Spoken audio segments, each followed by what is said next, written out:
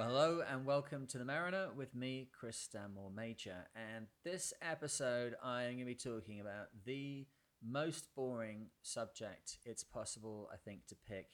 You think of all the exciting things you could talk about in sailing. Why on earth would you end up spending an hour talking about batteries? But every boat's got them, unless you're kind of in like a dragon or a laser or something. And I think that for people in our age range, I'm doing kind of air bunny rabbits here, whatever our age range is.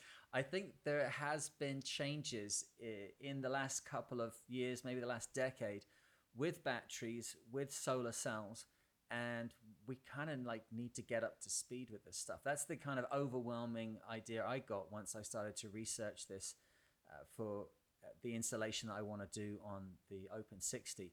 I started to realize that I have a lot of knowledge about batteries because obviously I've been a mechanic, so we're putting them in and out of cars. I've been working on the technical side with boats for years, but I started to realize there was a gap between what I thought I knew about batteries and what's actually going on. So this is not going to be some like super technical podcast all about formulas and numbers and millimeters and degrees. Now just relax. It's going to be fine. We're just going to like generally kind of chat about batteries. That's about the best I can do at the moment until I've got all of the facts tied down tight. Maybe we'll do a more in-depth one later on for those who are interested. But I do get a lot of questions about people asking me about lithium batteries.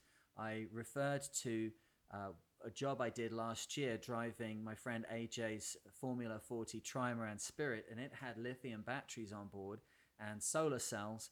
And I never had to charge. In fact, there was no way to charge that boat. That boat had been living out in Asia and had been set up by the previous owners that there was no way to charge it apart from the solar cells. And I thought, this is not going to work. We're on the US East Coast here. I'm going to deliver the boat from Georgia to Boston, and I'm going to be offshore trying to work out how on earth to get the outboard engine to charge it. But I was completely wrong. It ran the entire way up the coast. I never saw voltages on the batteries less than 13. And it was just like some kind of wacky magical mystery thing. I kept looking at this dial going, how can it still be 13 volts? It's thing's been running all night. It's got an autopilot on it. It's got lights. It's got the radio. It's got the nav gear.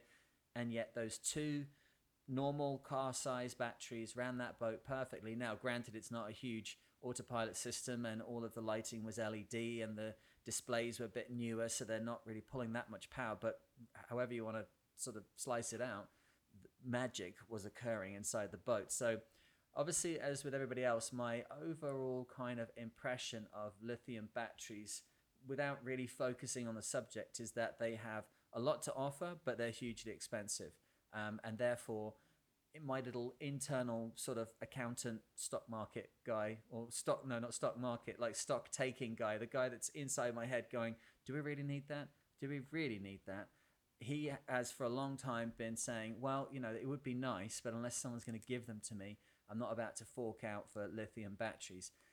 This little podcast here is to share with your little internal stock taking people, maybe batteries on the boat. Maybe it's time for a bit of an update and to do things in a slightly different way, because the benefits of lithium batteries, where we've got to now in this technology, is startling to say the least. So we have to start the story off first with, let me start it and keep it, it could end up getting super boring, this, can it? It could just be lots and lots of chit chat about batteries.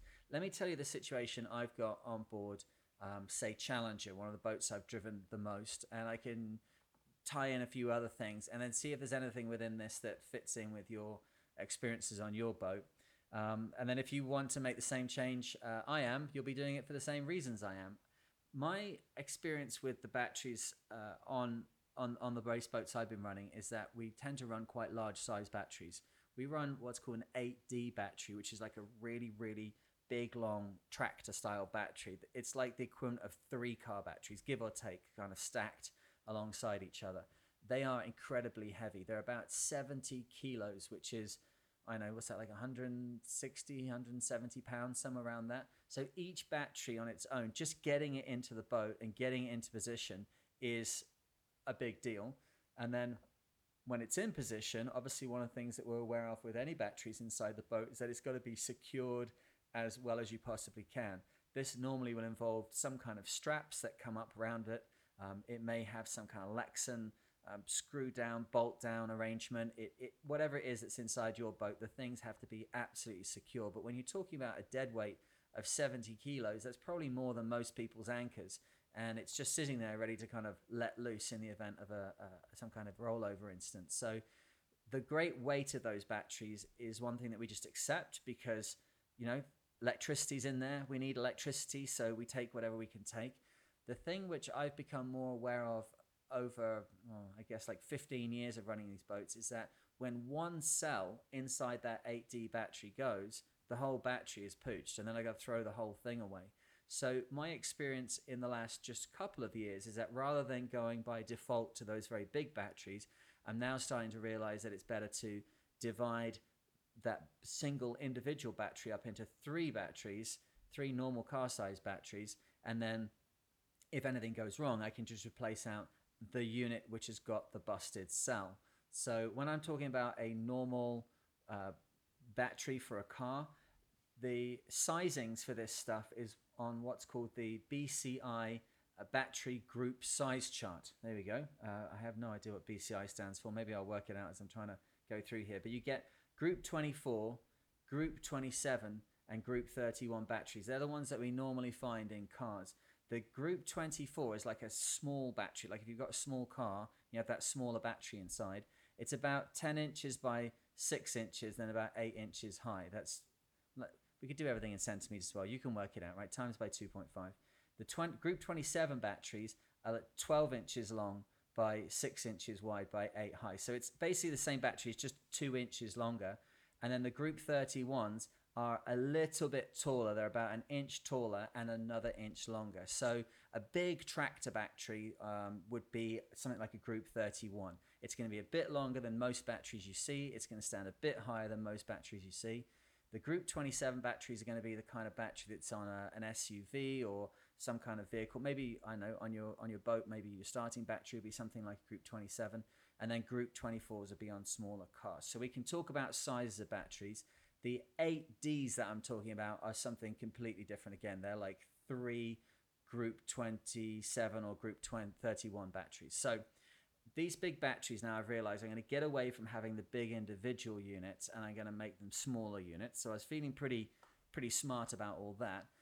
And then I started looking at the weight, and obviously the weight stays the same. You've still got the same amount of materials going on. They're just divided up a slightly different way.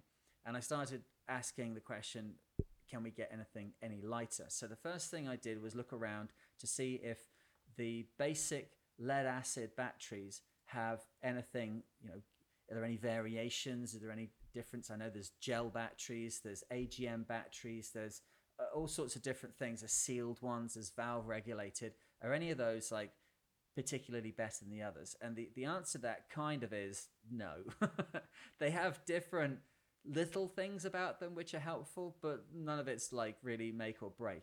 The lead acid battery, as we know it, was invented in the 1860 by Gaston Plant. Okay, so it's old technology. We know that, and there's some interesting things in archaeology of like old earthenware pots. I think they call it the Baghdad battery, was it? It was like an earthenware pot with electrodes inside it, and there was some thought that perhaps this has been an early sort of battery. But getting basic electrical output from very basic items has been around for a long time. The feature that we know now, the version of it that we know now, is from about 1860. So yeah, it's only 160 years old and we're still using it.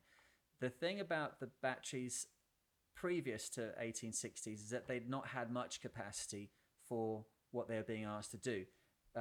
Gaston Plant, what he did is he created a different way that the plates inside the batteries would have greater surface area. You see, I'm just trying to skim across the top of this subject. I don't want to get like bedded down loads and loads of details, but basically found a way of getting a much greater surface area of those components inside so they could react a lot more easily. But since then, give or take, the only changes that we've seen is that some of the batteries are, as we say, like sealed. They do have a blow-off valve in them in case they got like extraordinarily overcharged by some methodology.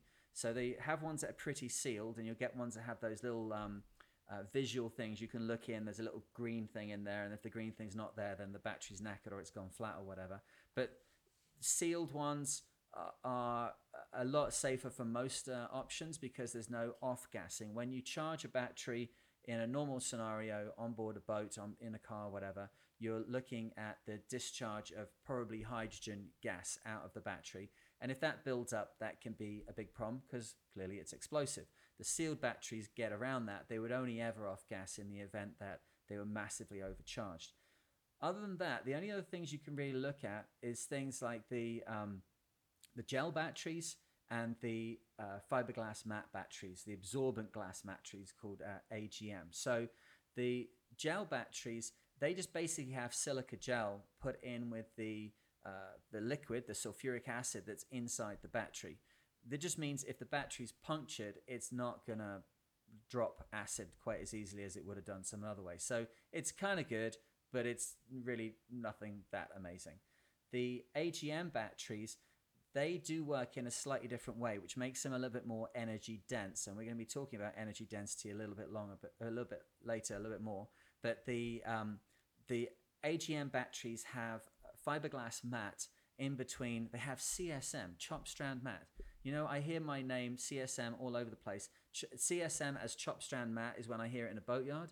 And then when I go to Walmart and they're asking for the customer service manager to go to the checkouts, I have this entire time spent within the supermarket with CSM to the checkouts being constantly repeated over the tannoy. So, you know, cut me some slack here. But yes, it's got fiberglass matte between the plates of lead, and that has a couple of effects. It means that you can pack the plates much, much closer together, and when gas is produced through the charging or discharge process, then that gas is able to transfer to the nearest plate and continue the electrochemical reaction, which is giving you your battery's capacity, rather than bubbling up to the surface of the acid and then being lost as off gas. So it does make them more energy dense, i.e. that you can get more plates and more of these fiber matte separators into the same size. So your group 24, your group 31, whatever it is, battery, for the same size, it will have more power.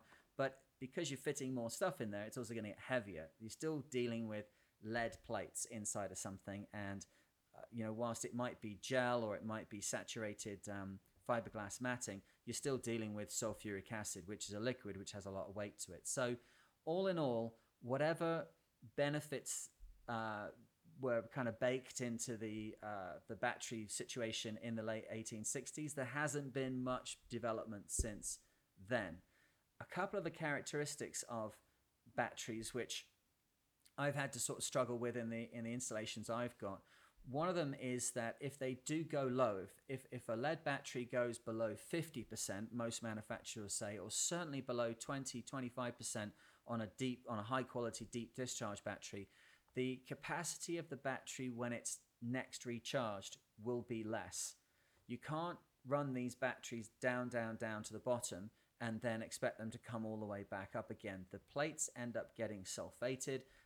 The sulfate crystals extend from one plate to the next and they start to short out the plates, and overall the battery's efficiency is lost. So if you've got a 200 amp hour 8D battery, that's one of those very big batteries, the output from the battery is only going to be, in reality though, about 50% of that number, because any lower than that and you're going to damage the battery. So you can take your 200 amp hours and basically cross that out and say 100.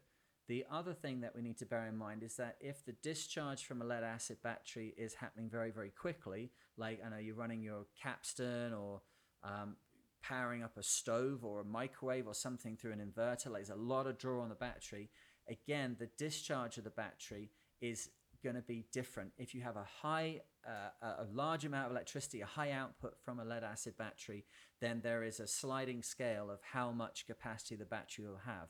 This is the number which is it Peugeot's law? You'll see this if you've got battery monitors on your boat that allow you to set like a decent amount of information in there. And they will have a figure which ranges around 1. It could be 1 or 1.016 or 1.2, or this is Peugeot's law, and it's how much discharge the batteries are able to offer dependent on the level of load that's on them. If you put a high level of load on, they discharge very quickly and don't have the capacity you're expecting. If you have a low amount of load on them, then they will discharge closer to their rated capacity, and they'll do it over a longer period of time.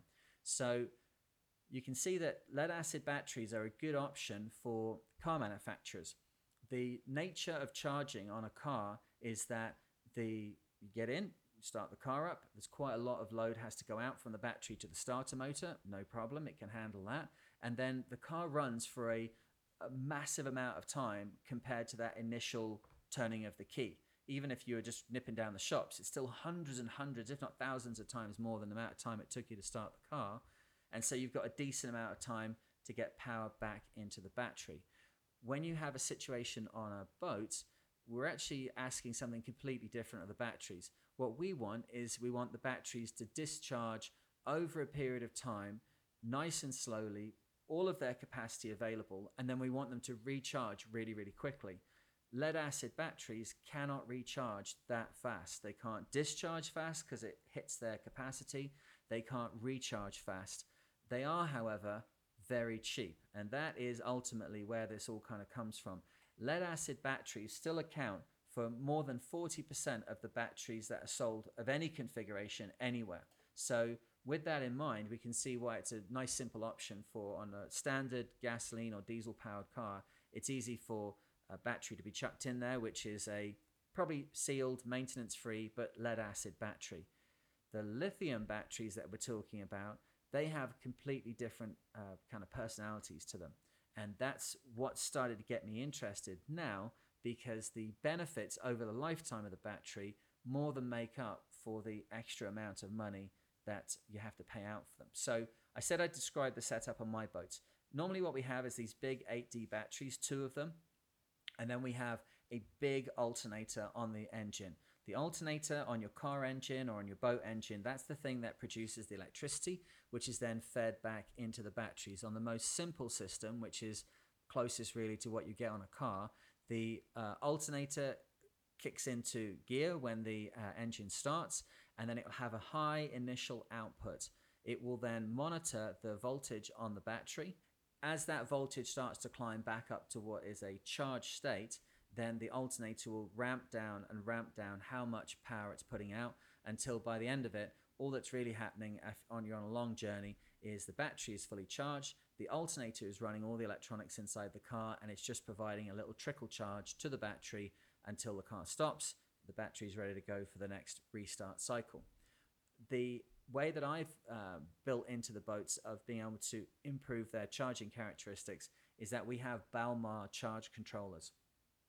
Balmar is a company which has been producing alternators, charge controllers for a long time. The charge controllers we use are not much bigger than, if you got like 2 new smartphones and stacked them on top of each other, it's about that size. You used to say it's like a couple of packets of cigarettes, something like that. They're not big, but what they have is a very smart brain inside them, which is able to take over control of the charging cycle from the alternator and then do a much better job of putting power into the batteries. Alternators are primarily manufactured to go on trucks or to go on cars, and they have this characteristic that they will throw power in and then very quickly they will ramp down how much power they're putting out until it's just enough to get the job done, but on a kind of style which is more suited to automotive rather than marine. They're not in any way trying to charge the batteries fast. They're just trying to get them done in the end. The Balmar charge controllers have all sorts of different settings and pre-programmed programs which will allow you to get it lined up with your batteries. But then as it starts to run through its cycle, it's doing very high charges, it's doing low charges, allowing the batteries to cool down. It comes back with more high charge, and it really gets the very best out of the engine's effort to turn the alternator. Ultimately though, you're not going to be able to get a gallon in a pint pot. The output from the alternator, more often than not, actually exceeds the battery's abilities to take on charge and not heat up. And so the charging cycle has to be slowed down by the controller so that the battery itself doesn't overheat. So I have batteries which are extraordinarily heavy, We have batteries which are not particularly energy dense, which are based on 160-year-old technology, which can't be discharged below about 50 or maybe 20-25%, but they're nowhere near what they're rated for. And their capacity is dependent on how hard you pull against them.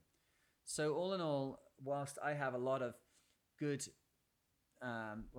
instincts when it comes to these batteries, because I've been dealing with them for decades, the fact of the matter is that the world has kind of moved on a little bit, and I need to start getting myself switched into new gear with the idea of putting lithium batteries onto the boat. So the first thing that I did was went and had a look at a website which was able to give me some information and compare directly what's going on with lead acid batteries and the lithium phosphate batteries, which is what we're really talking about when we are talking about lithium batteries. Lithium ion batteries would be things that are in your phone and in small electronics around the house, but lithium iron phosphate batteries, and we'd see that as written down as LiFePO4. That's all the same thing, right? So it looks like LiFePO4. The first thing we can look at is what are the positive characteristics for us on the boat. Now, the first of them is that these lithium batteries have a much longer lifespan than your lead acid batteries. And I guess at this point we have to kind of add a caveat in there.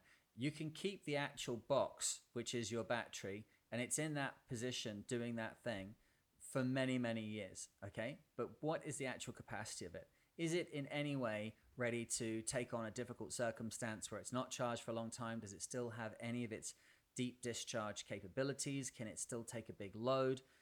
The actual realistic lifetime of a battery that's in regular usage and is working on board the boat in a normal way is only between about 1 and 3 years. After that point, it is not doing exactly what it is that you bought it for. It's doing a lesser version of that. It's not as strong as it used to be. It doesn't charge as quickly as it used to do. And unfortunately, you do end up in a situation then where if anything just gets out of the ordinary, maybe you go somewhere very cold. I've had that experience. Suddenly the batteries just cark and that's the end of it. The lithium batteries have a lifespan of between 5 and 10 years. Pretty much every manufacturer will give you a figure of around 3,000 charge and discharge cycles, okay? That is way more than lead acid battery, which is between 200 and 1,000 cycles. It's just a fact. And I think that's the hardest thing we have to kind of do in this, is to suddenly take a look at this detail and ask some questions. The one in your car will last forever, give or take, because unless you're at that point where the car is very slow to start, I don't really have cars like that anymore. It either starts or it doesn't, and if it doesn't, the tow truck's coming, or you're in there with the Haynes manual trying to work it out yourself. But it's either going to start or it isn't on a modern car. Back in the 60s and 70s, we're cranking and cranking. Oh, it's a cold morning. Don't worry. I know this car, sometimes gets a bit damp in the distributor cap, and cranking. The batteries are being asked to do a lot more. Now, inside of a car, it's almost the perfect scenario for a lead acid battery. It just starts the car, which is easily able to do, and then all the rest of its time, it's just being charged, and you never get down to the bottom of like exactly how much capacity is in this. On the boats, you only need to, forget to charge or something, and those batteries starting to get very, very low with the cabin lights dimming, and suddenly then all your instruments are starting to complain because you're less than 11 volts, and it has a big effect. So we need to be realistic. So does a lithium battery last longer? Yes, it does.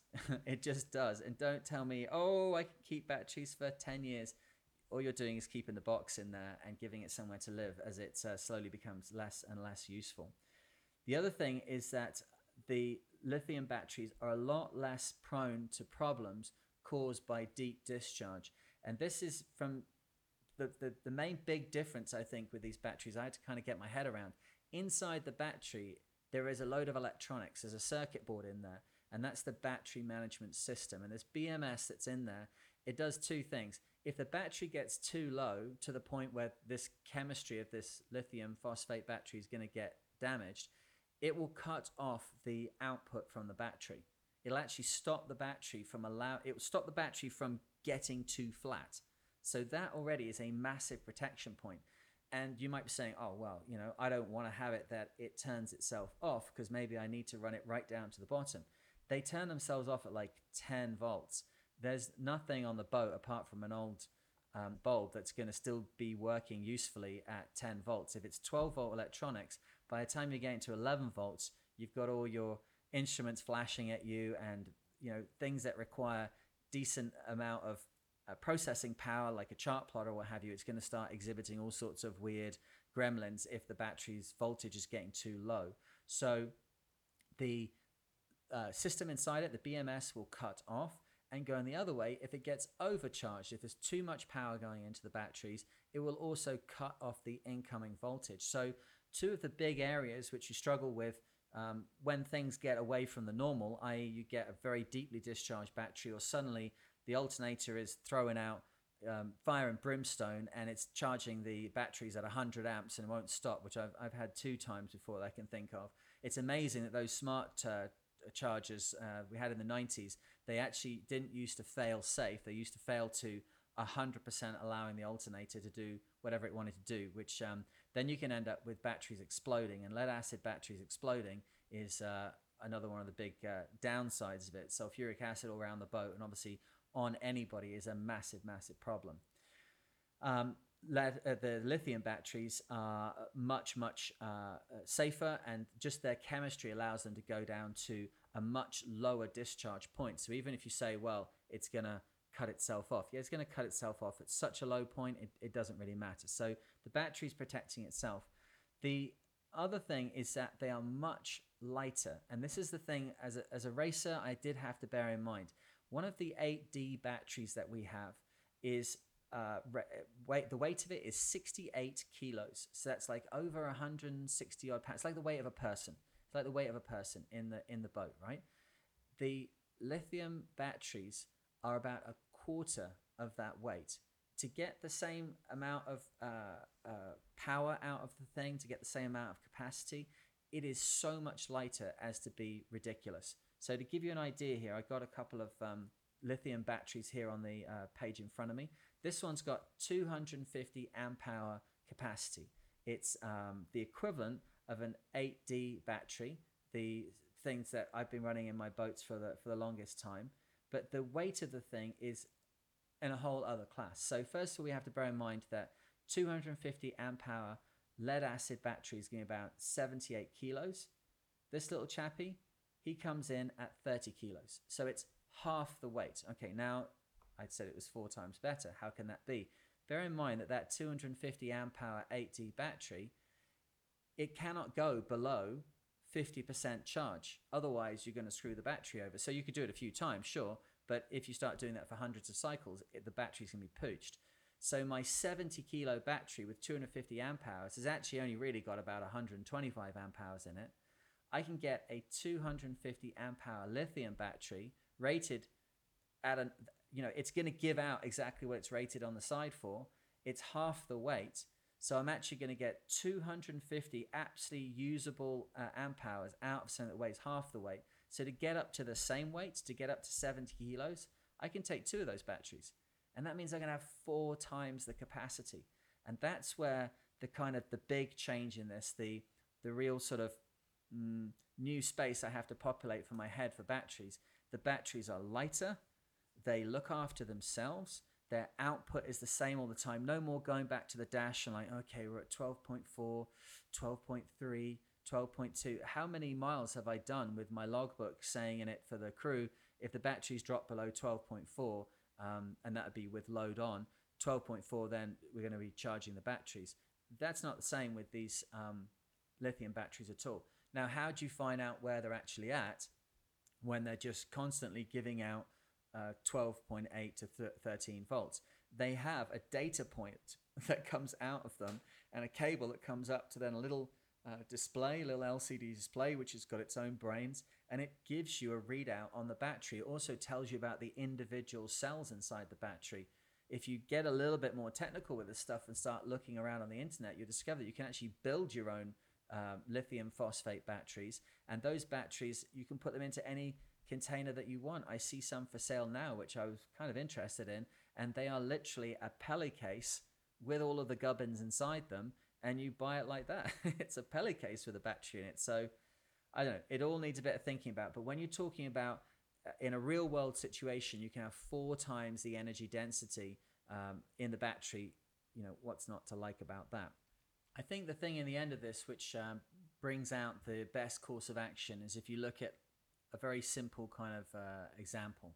If you take a normal like Group 27 battery, working inside the boat, doing all the things you expect to do, you're staying on board, you're cruising, you're living with the boat all the time, and you are discharging a lead acid battery down to 50%, and you're doing that daily, and then bringing it back up on a normal charge, that battery is going to last about 2 to 3 years. If nothing goes wrong inside it, if there's no issue with sulfation or a big vibration, a bang, a drop off a wave, and suddenly that sulfate drops to the bottom and shorts the battery, you're going to get about 2 to 3 years out of it.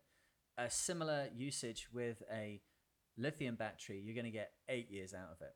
So the buy-in point is higher with the lithium batteries, but if you look over the lifetime of the batteries, we could say that you could at least pay twice as much at the beginning, and you're going to end up with a battery which is going to last twice as long. So it's the same per cycle.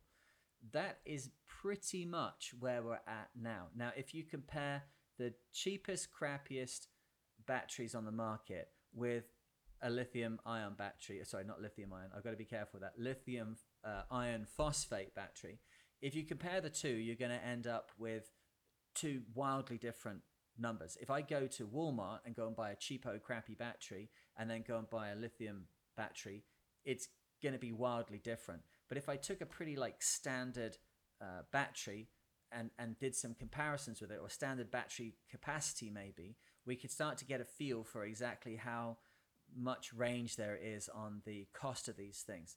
As it stands at the moment, if I go out and buy a standard Group 27 100 amp hour battery, this is very likely the kind of thing that you get in on a boat, unless you're going to go for big commercial sizes. It's going to cost me 297 Canadian dollars, which is about 235 US dollars, something like that. It's going to have a 100 amp hour rating, but from what we know already, we won't be able to discharge it any more than about 50 amp hours down, all right? So we're going to get something that says 100 amp hours on the side of it, but actually it's only going to be 50 amp hours. The other thing is that depending on the usage that we're going to be using it for, it may not even discharge at that rate because of Peukert's law. It may discharge quicker than we're expecting. So then how does that compare? Well, actually, it's not that bad when we compare that to lithium phosphate batteries. If we were to look at a 100 amp hour lithium phosphate battery, just looking online, going through eBay, something like that, and getting a mid-ranger, we're going to be looking at about 970 Canadian dollars tax in, or 769 US. Now that depends on the taxation in the state that you're in, but we're looking at a big difference there. We're taking a 100 amp hour battery on one side, which is going to cost us barely $300, and then suddenly we're throwing that up to nearly $1,000 Canadian. The difference is when you start to look at quality batteries as opposed to just looking at cheap, crappy batteries, which are not going to last. If you get something like a deep cycle hybrid gel battery, that's going to be around 400 Canadian dollars. So 400 Canadian dollars is going to suddenly be getting us into a lot closer ballpark with the lithium batteries, when you discover the fact that the lithium battery is going to last for twice as long, and it's going to have twice as much capacity during its lifetime.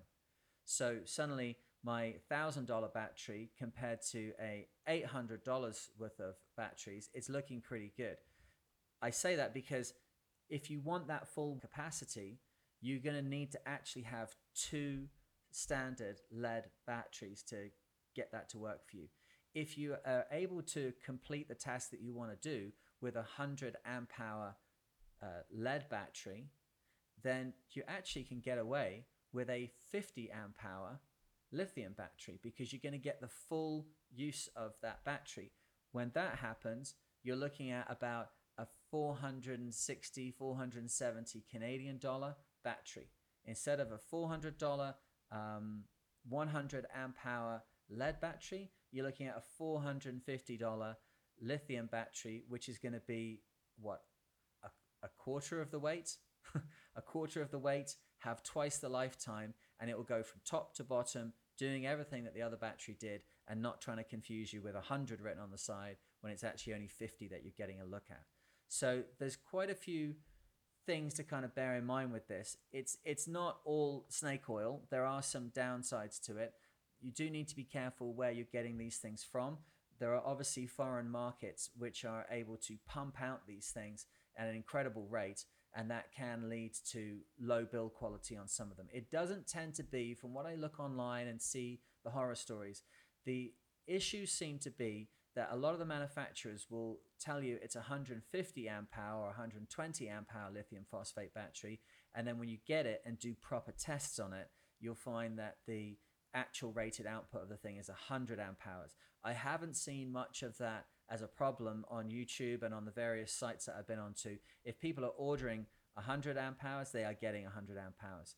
The other thing is that the build quality can lead to things like the case that this lot goes into. Remember, inside there is not just full of liquid like it used to be with the old batteries that we know about. There's like gubbins inside there, and those cases can pop open just where the thermosetting glue is on them, and they could pop open. But again, that is not actually a critical aspect of the operation of the battery. It's not sealing in acid like it used to do. It's just sealing in the packages, which are the lithium phosphate batteries themselves, and the circuit board that goes in there.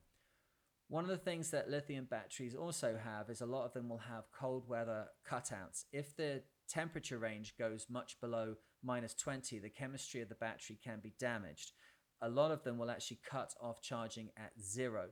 So that's not going to be a great thing if you are trying to then use the battery in very, very cold conditions. But manufacturers have already found a way around this, because they are actually putting heating mats in the bottom of those containers, the container which has all the gubbins inside it, and those heaters in the bottom, which is, it's kind of like a plant warming pad like you'd get for if you're a gardener, for underneath your seedlings on the window ledge. Those little pads will warm the cells up, bringing them just above 0. Then they can charge. They can discharge at cold temperatures. It's charging them at cold temperatures that seems to be the problem. So always round here, we've got a lot of benefits going on. So what I am going to do with the Open 60 is I'm looking to change up to a lithium phosphate setup. I have at the moment got the wiring inboard the boat for 6 solar cells, and then that was going down to these 2 large 8D batteries. I think what we're going to do is we're going to place the 8D batteries out with 3 Group 27 batteries, which should just kind of line up, and then we'll obviously wire those all together. Now this boat, the whole boat runs on 12 volts, so it's not an easy, not a problematic installation. We just need to make sure that we're aware of whether we're putting them in series or we're putting them in parallel. But if you want to do the same trick with your boat, maybe you'll choose to stack things up and put some things in series and then some things in parallel, and that'll give you 24 volts if your boat runs on 24 volts.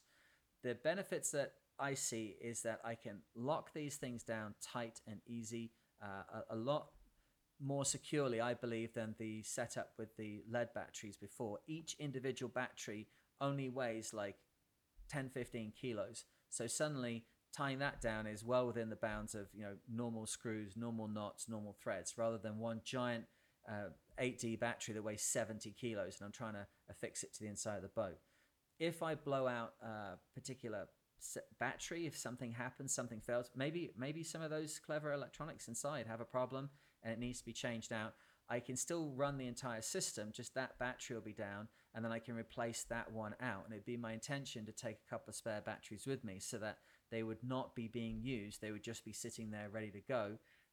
And a lot of these batteries, the lithium batteries, when you receive them, they're actually like switched off. That relay inside, which stops the output if the battery gets too low and stops the input if the charging voltage is too high, that can also be set to a transport mode, where then there's no way that you can bridge the terminals with it if it's in storage inside the boat. So it just needs to be secured somewhere, covered over, cap put on it, a top put on it, whatever it is, and then put to that transport setting, and it can just sit there in case of disaster.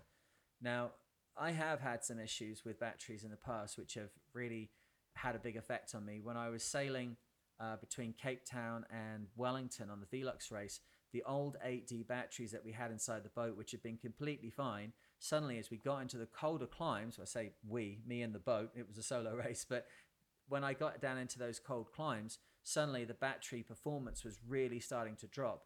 And the whole reason for getting onto this subject on this edition of the podcast was because the last time I did the podcast, I had to open up my logbook from back then. And I realized that the back couple of pages here are just filled with me making notes about the batteries. What happened was I was on my way to Wellington, but about 1,200 miles south of Australia, as you might imagine, on the racing line between Africa and New Zealand. And the battery started getting so bad that with the low light conditions, the solar cells could barely charge them. I was racing, so I didn't have like excessive amounts of diesel on board. And however much I ran the engine, the batteries never seemed to get up anywhere, anywhere near the kind of voltage that they should be at. So I actually ended up having to come off the racing line 1,000 miles, come up into Australian territorial waters, because it was more sunny, so I could get more power from my photovoltaic cells on deck. But also then, if it all went Pete Tong completely wrong, I could actually go into Australia and come up with some kind of new battery solution, I guess. As it was, I was able to go through the Tasman Strait and set off across the Tasman Sea to New Zealand. As I got to New Zealand, I ended up going into a storm, which I was unable to dodge around, and my arrival was somewhat delayed. I can remember, though, the last morning that I was off of New Zealand, at that point I had no diesel left at all, and the batteries basically wouldn't charge. And when the guys came on board the boat, I went through the finish line, they jumped on board. There was Aston, my crewman, and Alan Neubauer, a fantastic offshore racer. Maybe we can do an interview with him one day. That'd be amazing. He's one of my heroes of offshore racing. And Alan jumped on, and they actually had a jerry can of fuel oil, of diesel with them. And that was the only way that we were able to keep the electronics going. So I've been at the very edge of what's going on. That experience actually led to me learning how to sail the Whitbread 60 and the Open 60 with no autopilot on my own. And I did that because I was thrown into a situation with those batteries failing off the coast of Australia, with the fact that these big, powerful boats, if you don't have the electronics, and you don't have other crew members, there's no way of keeping them going, or so I thought. I have since learned how to do that. But if you are relying on autopilot in a solo situation, you better be very aware of your batteries, very aware of your charging methods, very aware of everything relating to that, because without the power at those autopilot rams, you've got a big problem. So the other part of the equation here, I hope I've not lost you too much. It's one of those areas I've just been like, yeah, lithium, it sounds great. I'd love that. The prices now, though, are getting to a point. Those Chinese manufacturers, I should say, on the one hand, some Chinese manufacturers, you're wondering what you're going to get. But overall, it's actually Chinese manufacturers and Chinese pursuit of photovoltaic and lithium phosphate technology, which has led to massive increases in the efficiency of solar cells and massive increases in the reliability of the chemistry of the lithium phosphate battery and its usability in the everyday market. And of course, everything we're talking about also refers to RVs and to houses, which I alluded to at the beginning. You don't want to be getting some big solar setup on your house, like, yes, we are now kings of the world, we can charge our own Tesla whenever we want, and then you're piling all of that down into lead acid batteries, and you can only get 50% of it back. That wouldn't be like a super smart move. So lithium technology definitely goes very much hand in hand with the photovoltaic system, the solar panel system, and that's the other part of the thing that I'm going to have to work out for the Open 60. So as you know, the challenge which I've set myself is going west around the world, and that means I'm going to be in the Southern Ocean for a couple of months.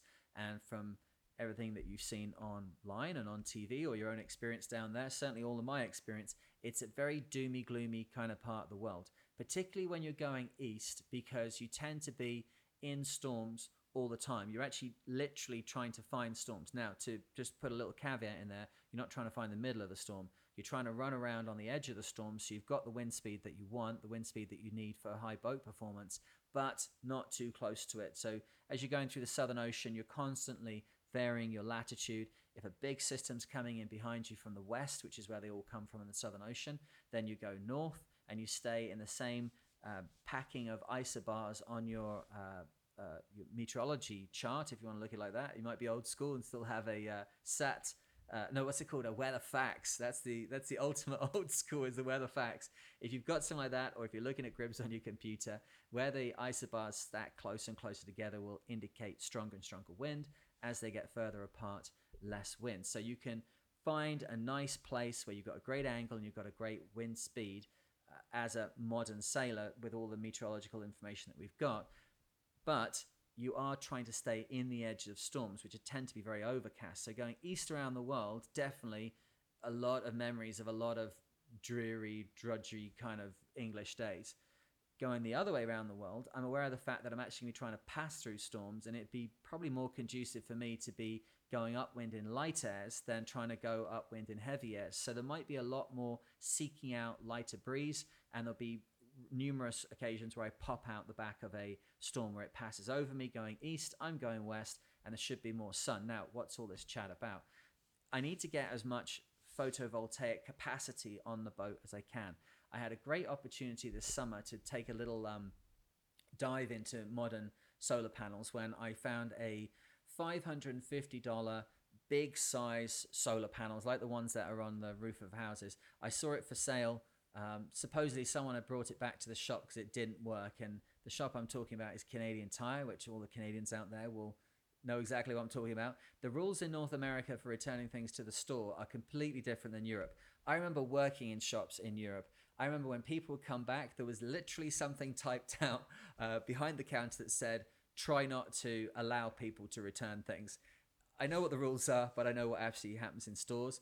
Coming to North America, where you've got big people like Canadian Tire, like Walmart, stuff like that, they don't care. They don't care if it's like a year old, 3 years old, you just bought it, you haven't got the packaging, you've almost to the point where you almost don't need a receipt. You know, certainly in Canada, where everyone's very trusting, on my part of Canada, certainly, you could almost turn up and say, yeah, like I bought this 5 years ago and it doesn't work, and they'd almost, within the bounds of comedy, be giving it you back. I'm just getting on top of the fact that this is possible, and if something doesn't work, you can get your money back.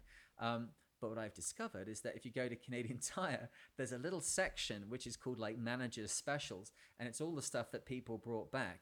And because so many of the reasons they give for bringing stuff back are basically crap, that the people in the shop know that the stuff works, so they just put it in this area, and the discounts are deep discounts, but everything is sold as is. So if you bought it with one of those little yellow labels on, you better know how to fix things. But I've got like a battery operated lawnmower, which is brilliant, that runs for 45 minutes, gives me a 45-minute walk every evening in the summer to mow all these lawns around this house. That was $50, and it was down from $450. Someone said it doesn't charge. It charges just fine. There's a big shop vac, massive, like the biggest size shop vac you can get, doesn't work.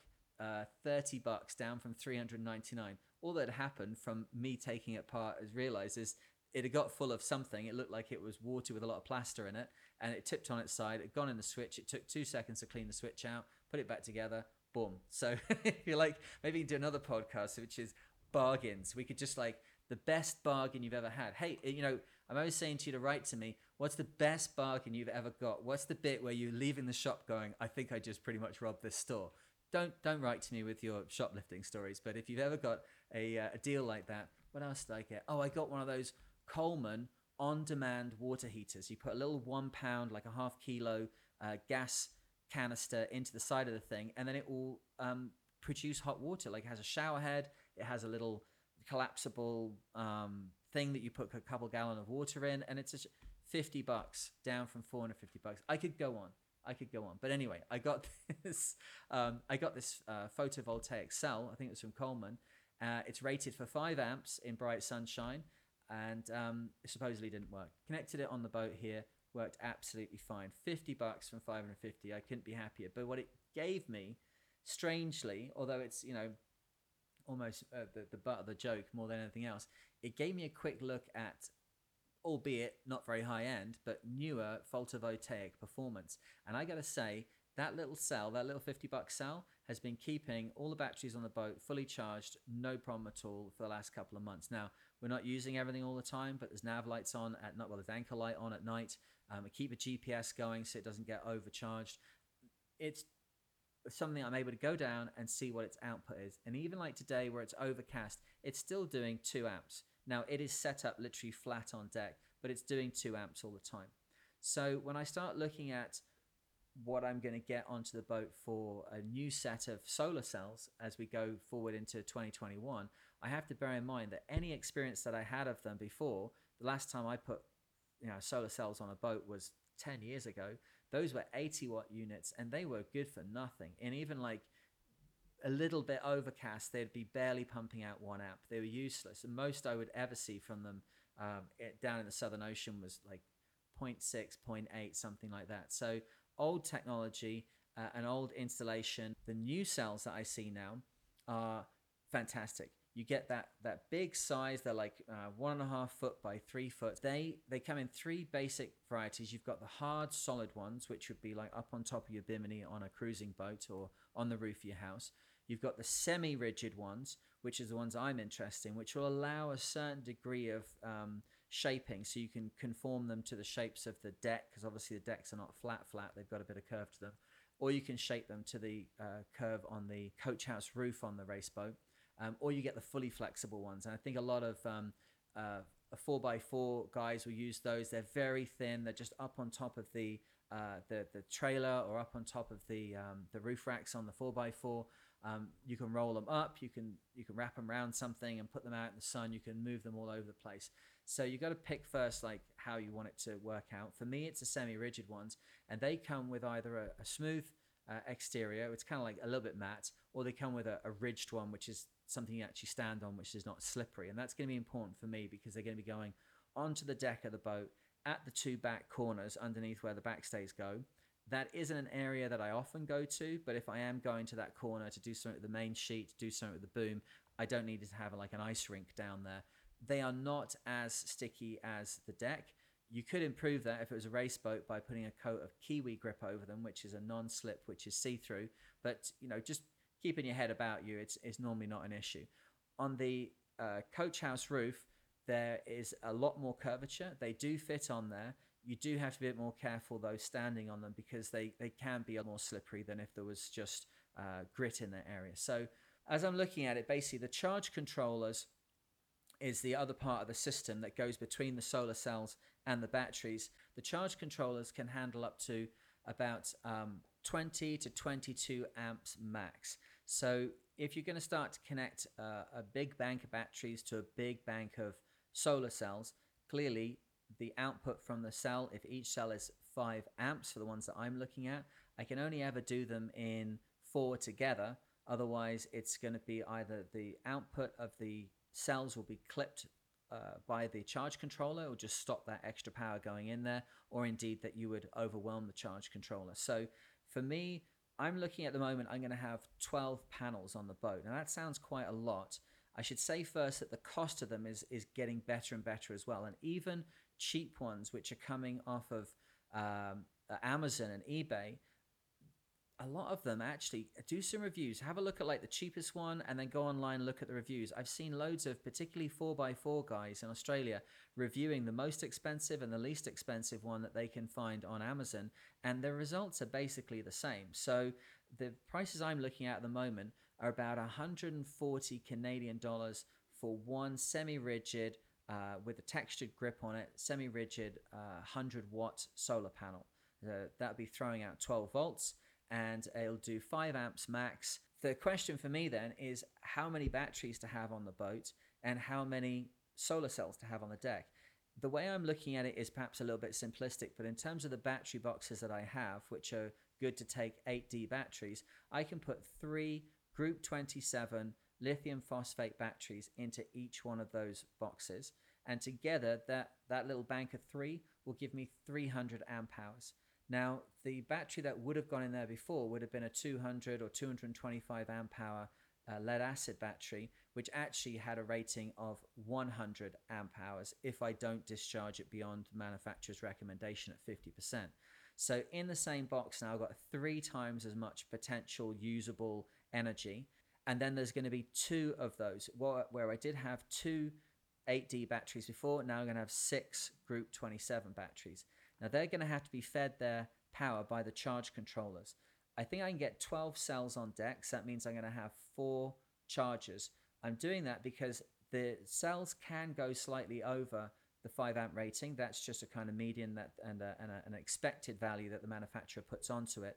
If I have 4 cells sitting on one charge controller, which is only rated for 20 amps, if any of them do manage to come together and get a better output than 5 amps, I want to take advantage of that. I don't really want to have it clipped off for no reason. I'm in the business here of spending thousands of dollars and taking a lot of the time and effort to get power into the system. So I'm not going to create a bottleneck that I already know exists before I even began. So I'm going to get 3 cells, 300-watt cells, each rated for 5 amps, but we know it could go a bit beyond that. And they're going to feed into a 20-amp charge controller. That's great because that leaves loads of spare capacity. We're going to have 4 charge controllers then, sending the batteries the power. Now that may seem pretty simple, but there's one other detail that I need to consider on all this stuff.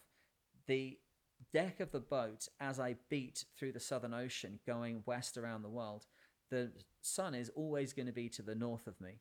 So if I'm on a port tack as I go through the Southern Ocean with the boat heeling with the mast pointing down towards Antarctica, the deck of the boat will not be facing the sun, which is definitely going to be to the north. The ones which are on the cabin top, now they may well be pointing somewhat towards the north. So you're actually only going to get the ones on the cabin to feed power into the batteries.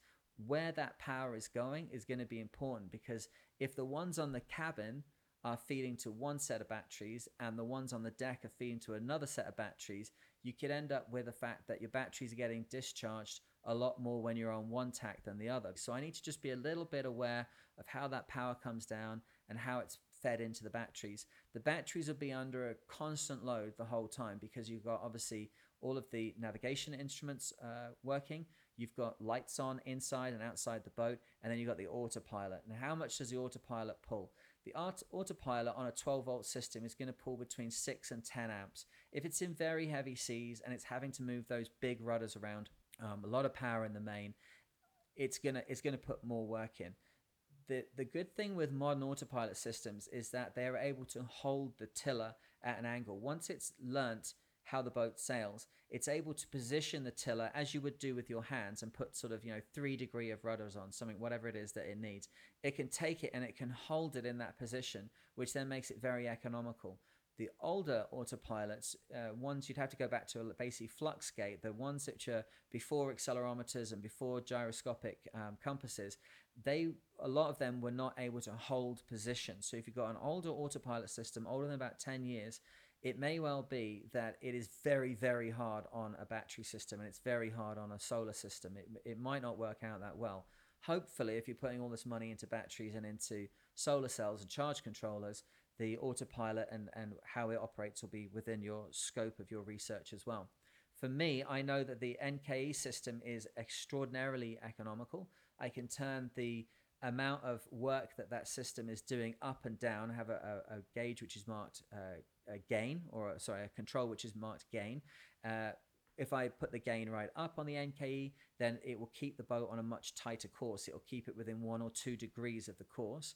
If I turn the gain down, then it will keep the boat within 5 to 7 degrees of the course, and so on down to like the most economical setting of gain 1, where it keeps the boat within like 10 degrees of the course. Now, in some setups, that's fine. If you want to be very economical, that's not a problem at all. When I've got such a high-powered boat, 10 degrees could be the difference between a performance problem, exactly on course and doing good, or actually wiping the boat out. So I learned very quickly in the Southern Ocean with these high-powered boats that if you don't get the autopilot to run at the tightest possible course heading, you can end up wiping out multiple times and not realizing why. It's not because the boat's overpowered, it's because the autopilot is not set on a tight enough avenue. But for batteries to stay on track, nearly at the end of this, and I've stayed on track, not too many tangents, the batteries are going to have much more capability to hold a charge and give me energy through a period when there's very little light. Then when the boat tacks and there's more of the deck is able to show itself, like 3/4 of this solar system is then able to show itself to the sun, And then when I tack again, and only 1/4 of the system, whatever's on the companionway top, or sorry, on the cockpit top, that is going to be doing some work. So I have to be aware of the usage. I have to be very aware of the temperature also. It's not really going to get below 0 in the boat, but I do need to be aware of that. Where the boats sit, they're going to sit on insulated foam, so they're not directly on the hull. But unless the boat's frozen into the ocean, it's not really going to be an issue. But temperature is a consideration.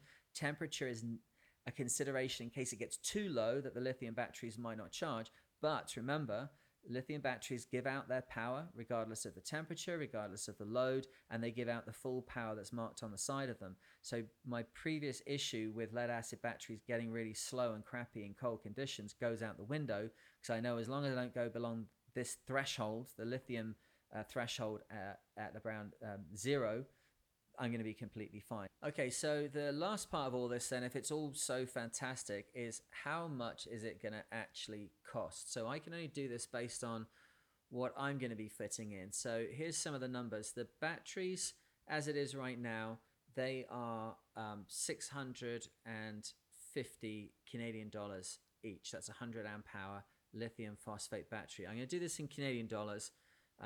And then at the end, I'll split it into some other currencies. Otherwise, I'm just going to be repeating all these currency names over the top. So 650 Canadian dollars will get me a 100 amp hour lithium phosphate battery delivered to my house. Taxes in and delivery.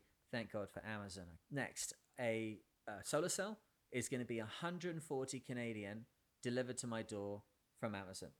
The charge controllers at 20 amps are going to be 200 Canadian dollars delivered to my house. So then we start to multiply that up for 6 batteries, for 4 charge controllers, and for 12 solar panels. And in total, that will come to, and I've actually added in there $100 for wire and $50 for sealant, because I have to put sealant all around these holes as this thing comes in and out through the deck. So that will come to 6,530 Canadian dollars, and that's a little over 5,000 US. So basically 6,500 Canadian and 5,000 US. And for that, I'll have 600 amp hours of capacity, like real usable, not old style lead acid. I'm telling you numbers. I'm talking about actual usable capacity with 600 amp hours. The solar cells will give me maximum 60 amps. Okay, now it's going to be considerably less than that, but when it gets down to a day where they are just maybe chucking out 1 amp each, then you have 12 amps. So you have between 12 and 60 amps going on board the boat. Now, if we compare the figures to just the batteries, you just have to put that detail in there. If we were talking about lead acid batteries at 600 amp hours, we'd have to have over 1,200 amp hours written on the side of the batteries before we could get 600 usable amp hours. So for this system, if we're going to start to try and get the same capacities, the solar cells are the same, the charge controller is the same, whether it's lead or whether it's lithium, but you would have to have 12 lead acid batteries. So although they're half the price for a cheap one, you'd have to have double the number of them. And basically, give or take the tax, it comes out the same amount. So you can either go and buy half a capacity of lead acid batteries, and it's going to weigh the same, or you can go, it's going to weigh the same as like getting all of that in lithium, or you can go and buy double the number of lead acid batteries to then get the same capacity as the lithium batteries, but the lithium is still going to weigh half of it. So there's not really any kind of winning going on here at all. The bit where it starts to win is that if you take that figure, and I'm not sure how scientific any of this is how I do my kind of monkey maths on the back of this little notepad, which has also got the shopping list on it. At 6,500 Canadian for this whole setup, it's going to last between 8 and 10 years, judging by the life of the batteries, the life of the cell, and the life of the charge controllers from all the reviews I can get and from the manufacturer's statements. Let's say 8 years. So you can take all of this, and it's going to, every time you charge the batteries, remember we're going to have 3,000 possible cycles available to us with the lithium batteries, 3,000 cycles over 8 years. For the life of these batteries, it's going to end up costing you $2.17 Canadian or $1.70 US. So every time you charge the batteries, how much, ignoring the fuel, but how much does it cost you? Because the batteries are degrading, it's another cycle used up, another day's gone by, the exterior, kind of weather and environment on the solar cells is wearing them down. by the time you get down to brass tacks, it's going to cost you $2.17 Canadian or $1.70 US to charge the batteries to then have that available. Put the gas in on top of that. That's depreciation on your gear. Now, how much does it cost with the lead acid batteries? It basically costs the same, or you have half the capacity, which means you're going to have to charge twice as often, which means it's going to run out twice as quick. But that doesn't matter because they only charge 1,000 times where the lithium batteries charge 3,000 times. You basically end up over the lifetime of the batteries. It's like basically usably, it's half the price to get the lithium things. So it's a higher amount going out the door to begin with. I totally get it. And I'm the one that loves to try and do all this stuff, cutting the corners. I'm in the managers as is section in Canadian Tire, remember.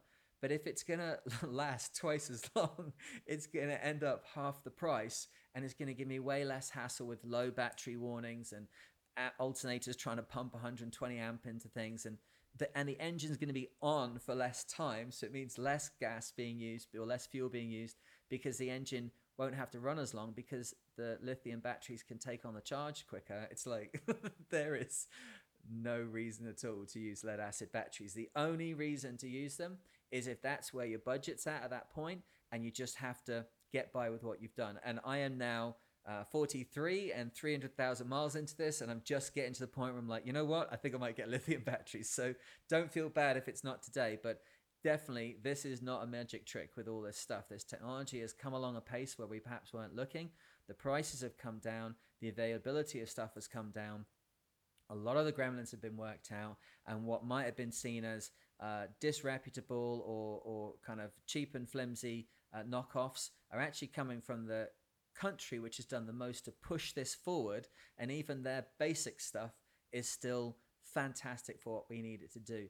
You know, at the end of the day, if a battery arrives with you and it's come through all this entire process and it gets to you and the top's popped off it a little bit, it's just a little canister thing or whatever. Like the hassle of sending it all back and all that crap, just seal it up, get going. There's nothing inside it. It's not leaking anything explosive into your boat, anything corrosive into your boat. So I think we need to get down off our high horses a little bit about this stuff. We also need to make sure that our neuroplasticity is at a high and start to look at this technology and realize you can power your boat with this stuff.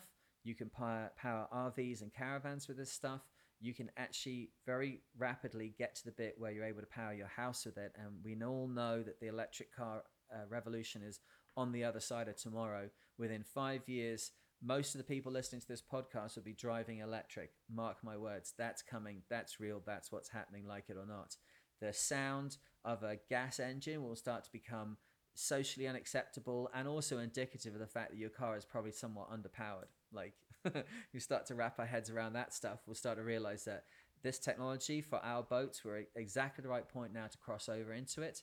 And I think it's going to be very advantageous for all of us. So if you've got any experiences with solar cells, with batteries, if there's some glaring error in something that I've put in here, like this is bloke down the pub type conversation, right? We're all just trying to make our way along. This is me getting into it. So if I've said a lithium ion when I should have said lithium iron phosphate, or I've called a volt an amp or something, you just have to let me go on that one. But as a general concept, it's very exciting to look at and start to get your head around it a little bit and realize that suddenly this might mean the engine is not on as much as it ever used to be. It might mean that the solar does all of the charging. It might mean you can have extra things on board the boat. You get an air conditioner and an inverter, because you can do that. That'll work out quite happily as long as the batteries can take it. And those crappy old lead acid batteries, they couldn't take running the inverter. It would overheat the batteries. It would cause the batteries to chuck out less power because the inverter draw was so high, and therefore the thing would only run for a very short period of time before the battery was flat. Lithium phosphate batteries is probably the cure-all for a lot of those little hang-ups which make cruising and some aspects of racing just that little bit more uncomfortable. So go and have a look yourself, see if there's something that's useful in there, whether it's for tiny houses in the back of Maine or boats setting off from Nova Scotia around the world. I think lithium iron phosphate batteries are here to stay, and it's going to be good for all of us. So wherever you are and whatever you're doing, I hope that you are safe and sound and excited to learn about some other new thing that we can do with our boats. Until the next one, cheers.